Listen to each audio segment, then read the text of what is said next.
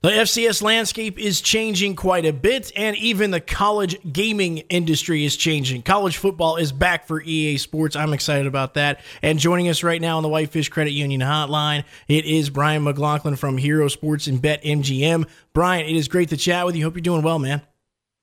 Yeah, I'm doing great, and all is well. And you're right, man. It is a crazy time of year in this pandemic period. Usually we're not talking about cranking up a spring season, that's for sure. I got to ask you, Brian, because obviously the EAA sports game is coming back. Now, obviously they had like FCS Southeast or FCS Northeast in the original games, but do you think any FCS teams get any love once the new game comes out? That's a great question, man. I mean, the first thing I'm thinking is, how can you ignore North Dakota State? Mm-hmm. But that is a great question, Anthony. I have no idea, man. No idea. Well, I'd have to imagine they start with North Dakota State. If there is going to be one, I would imagine that it would be the Bison, which would be really, really interesting. Brian, let's start here, obviously, though. I mean, the landscape has changed. The A-Sun making some big moves. The WAC we already knew was making some moves. What do you think about the landscape has changed now that the WAC and the A-Sun are in? Yeah, it's really interesting. The A-Sun moves, it kind of looks like we're starting to see like kind of a mega Southeast FCS conference, where we're getting some of the elite teams. And, they're really not that far away from each other. In fact, I was doing a podcast with the Weber State fan group, great podcast, by the way, and they were like, how much do you think that's going to change recruiting in the Southeast? I was like, not really that much, because Kennesaw State, Jacksonville State, North Alabama, Eastern Kentucky being an OVC team, a lot, those schools are really not, I mean, they already were recruiting against each other. They're natural rivals in a lot of situations there. I mean, Jacksonville State and North Alabama go way back to the D2 days and all that.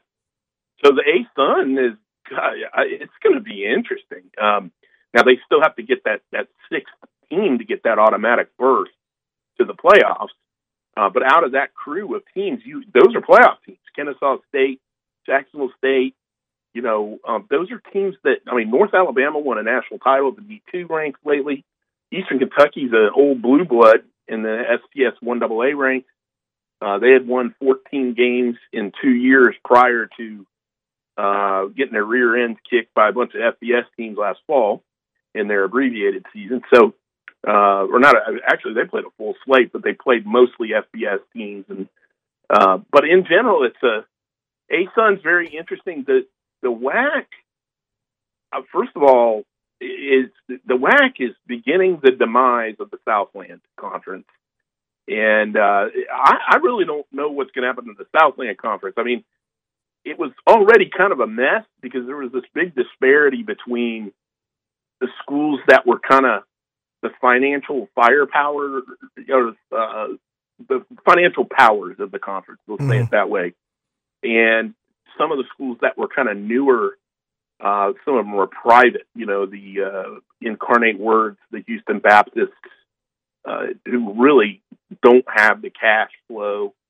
And I think we had maybe nobody ever came out and said this, Anthony, but I get the feeling it was kind of the haves and the have-nots in the Southland, and the haves kind of wanted to get away from the have-nots or something to that, something like that. Mm-hmm. Because what we have left are the Louisiana public schools and a couple of the private schools in Texas, and the conference has been blown up by a bunch of the powers in that conference going to the WAC. And also, basketball plays a big part in this too. It makes sense. That's a big deal.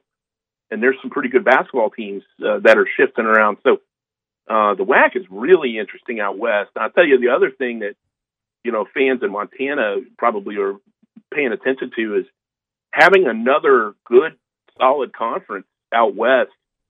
I really think it helps a whole lot with the Big Sky when they get into the FCS playoffs. You know, who do we normally match up a Big Sky team with?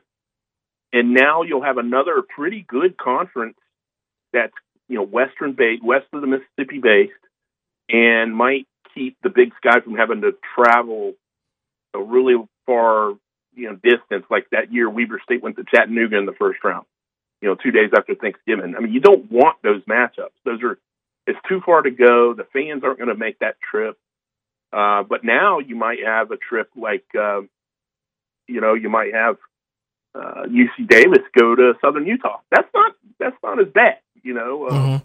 Because Southern Utah has shifted into the WAC. So it's really interesting. You know, whether it strengthens the FCS level or not, I don't know. I think it's going to hurt some of the conferences, though, mainly in the South. I think these two new conferences are going to help, are going to hurt some of those conferences in the southern part of the country. Brian, let me get your thoughts on this. Which conference do you think, I mean, obviously we know of the big three, but which conference do you think can fast track or get there faster than the other? Do you think the ASUN can kind of join that group or be a strength or be a power conference? Or do you think the WAC will be faster and could be a power conference sooner? I would go with the ASUN depending on who they add. And so, like, the ASUN is now taken the best team traditionally over the last 5 years at least. Obviously, Monmouth was pretty good last year, but the ASUN is, you know, is actually the home for Kennesaw State and all the other sports. North Alabama is a budding, I think, strong program in the Big South. And, of course, they also, I think, participate in the ASUN. You've taken Jacksonville State out of the OVC, and you've taken Eastern Kentucky, who, again, has had 2 winning seasons in a row when you take away last fall, which was weird.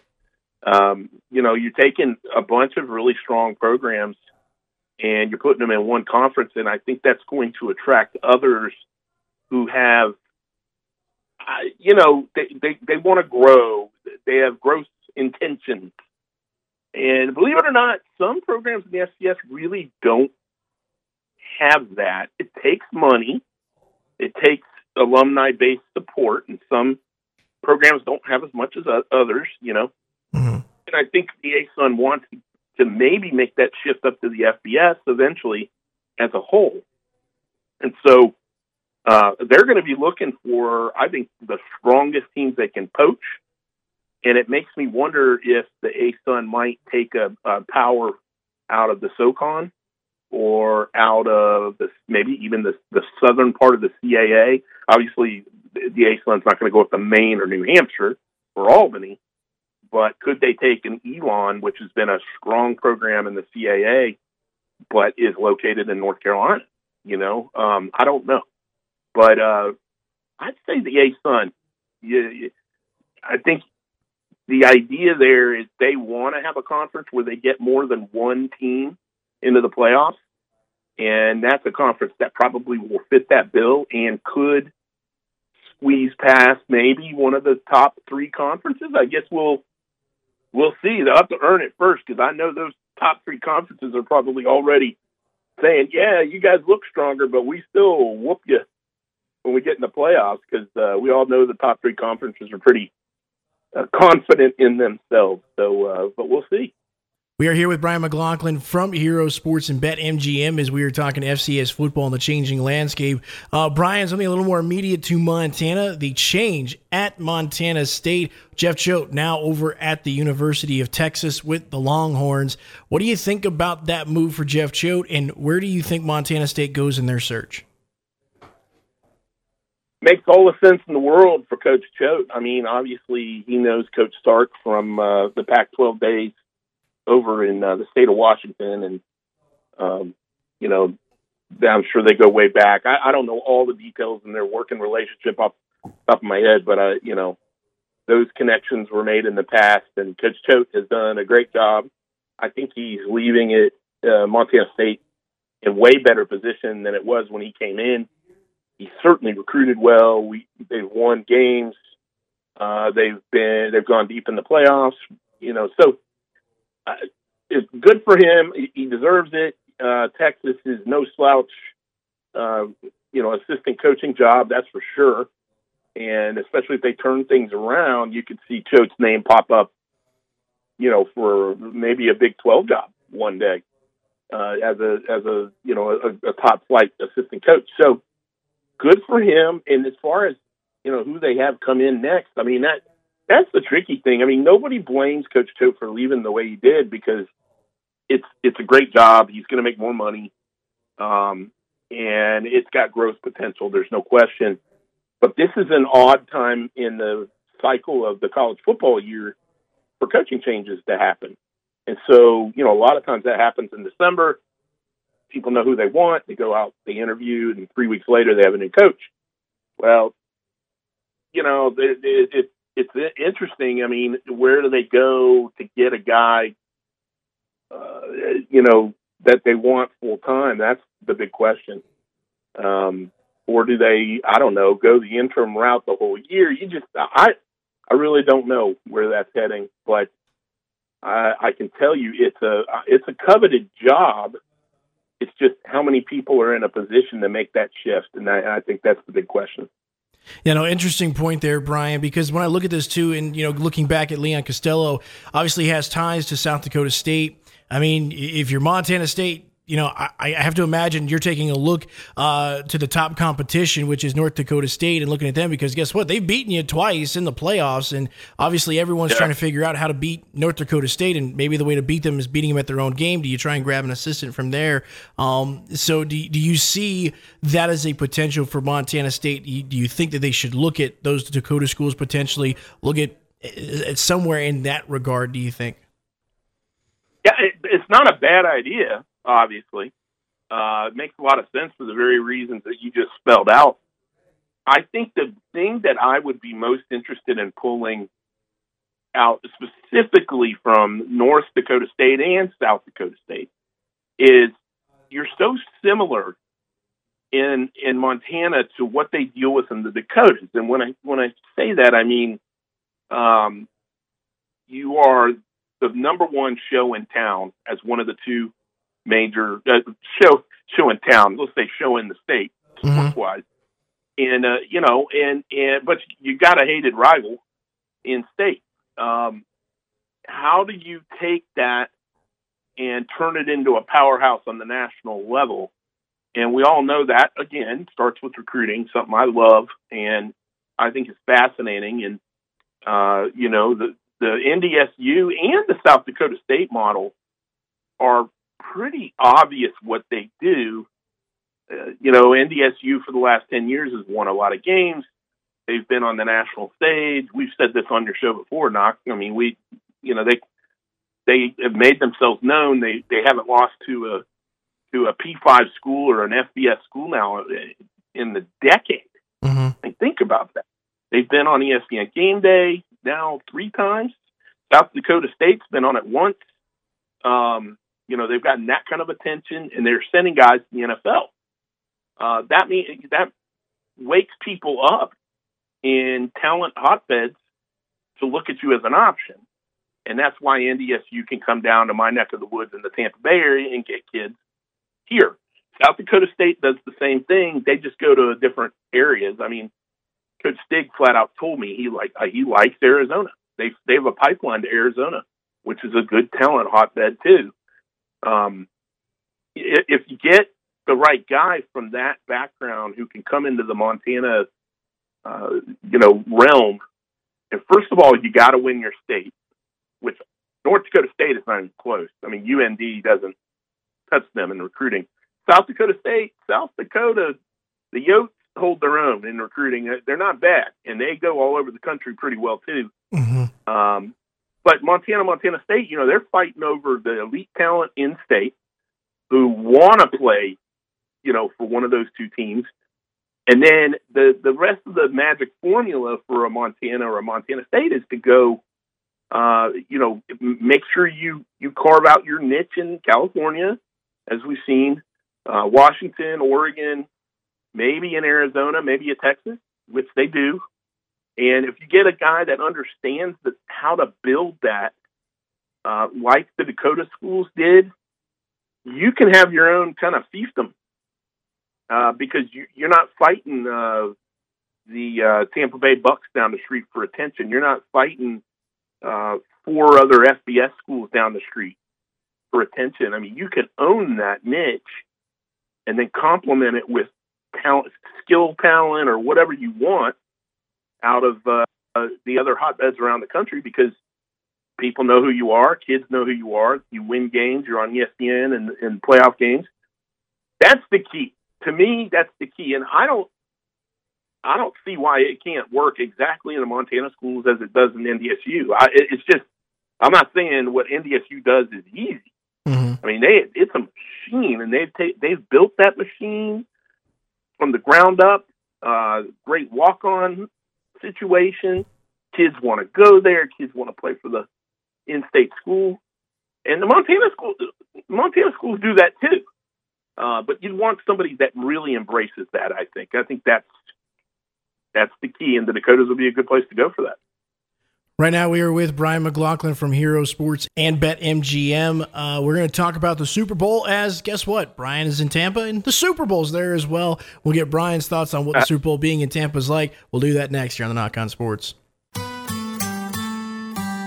Think about where you were 1 year ago today. What were you planning for? Whether or not you planned for a new challenge, you got it. And most importantly, you succeeded. Cooking at home, learning at home, and banking at home. At Whitefish Credit Union, we understand you've been through a lot. And as you move through the year, just know we'll be right there at your side. This year, next year, and always. Whitefish Credit Union. Subject to membership eligibility. We're talking to Brian McLaughlin from Hero Sports as we've been getting his thoughts on the FCS. Now, hey, he's got the Super Bowl in his backyard, and I'm quite jealous of this, man. Brian, I got to ask, man, what's it like? The Super Bowl's in town. The Super Bowl signage is up over at Raymond James Stadium. Tampa Bay Buccaneers are playing in it as well. What's it like over in Tampa? Pretty cool. On Sunday, I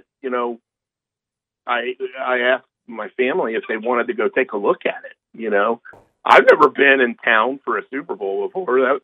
That's a new thing. And, I think naturally you drive down to Raymond James. We live about 20 minutes from the stadium, so it's like no big deal. And we decided, let's go down there and we'll get some lunch. And, I didn't really know what to expect, with it being a COVID year, pandemic year. I actually thought it would be less built up than it was. I mean, we turned the corner on Dale Mabry, and Anthony, Dale Mabry. I mean, that's kind of the heart and soul of and all that. That's where the old Sombrero Stadium was too, before Raymond James.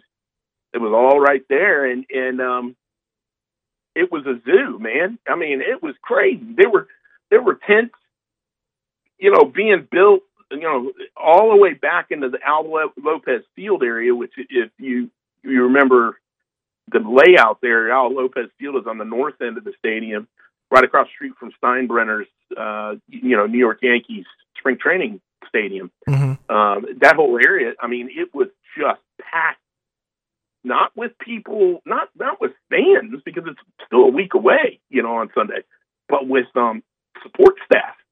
And so we pulled up, and the parking lot was open, but they had an attendant there. And I said, I know I'm asking a question about 1,000 people have asked you, ma'am, but what's going on?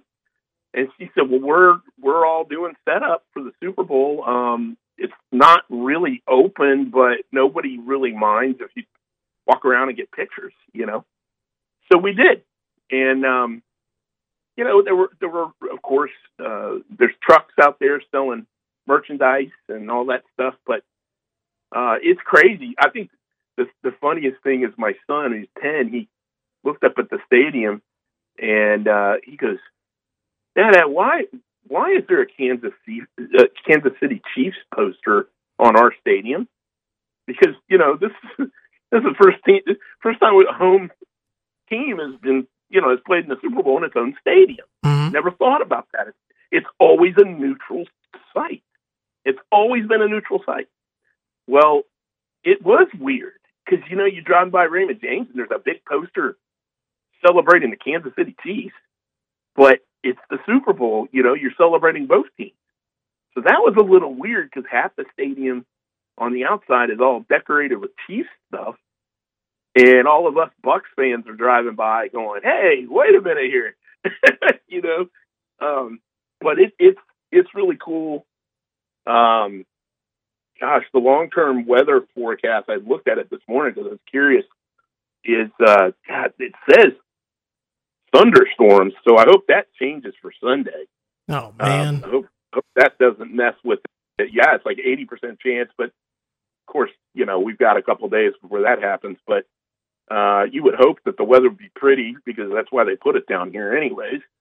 But it'll be great. I mean, you know, the last time these two played, the Bucs lost by 3 in that very stadium, and I remember, I guess it was Tony Romo was doing the commentating, and he flat out said while they're wrapping the broadcast, hey folks, you might want to tuck this game in your memory because there's going to be a rematch in the Super Bowl. Well, he nailed it. He nailed it. I think that game was in October, because really Brady and the boys have played really, really well ever since, for the most part, very, very well. And it's just amazing what one player, of course, he's the greatest of all time, GOAT, but it's amazing what one player can do when you shift him in and shift the interception machine out in Jameis Winston. I mean, it kind of reminds me, this one's be a little closer to Montana fans, kind of, as much as I love Tim Tebow, you remember that run the Broncos made. Mm-hmm. And I love Tim Tebow, and that was really cool when he beat Pittsburgh and the Roethlisberger on the last second bomb and all that. But, you know, they shuffle him out because he wasn't completing 50% of his passes. And it only took about 6 weeks for NFL defensive coordinators to figure him out. They bring in a Peyton Manning whose arm was a noodle by then, but he's a great leader and can manage a game. And they win a Super Bowl. You know, and Peyton Manning's one of the better quarterbacks of all time fit. And that's what's happened here. But everybody's really excited about it. And we had fireworks a week and a half ago when they won the NFC Championship. There were fireworks in my neighborhood. I thought that was really unusual. I've never heard it other than New Year's and 4th of July. Well, it sounded like the 4th of July in my neighborhood, if that gives you any indication of how people feel around here. So it's been a lot of fun. Well, I was about to say, man, I mean, that's for me, that's kind of the biggest thing is I'm just sitting here going, man, I wish I was in Tampa right now.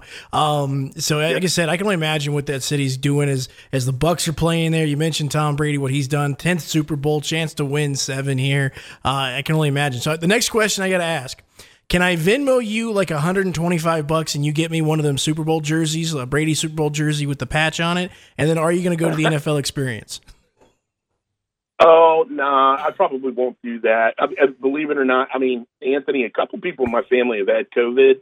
Ah, okay. And that's been eye-opening for me. I think I was maybe a little more lackadaisical about it until about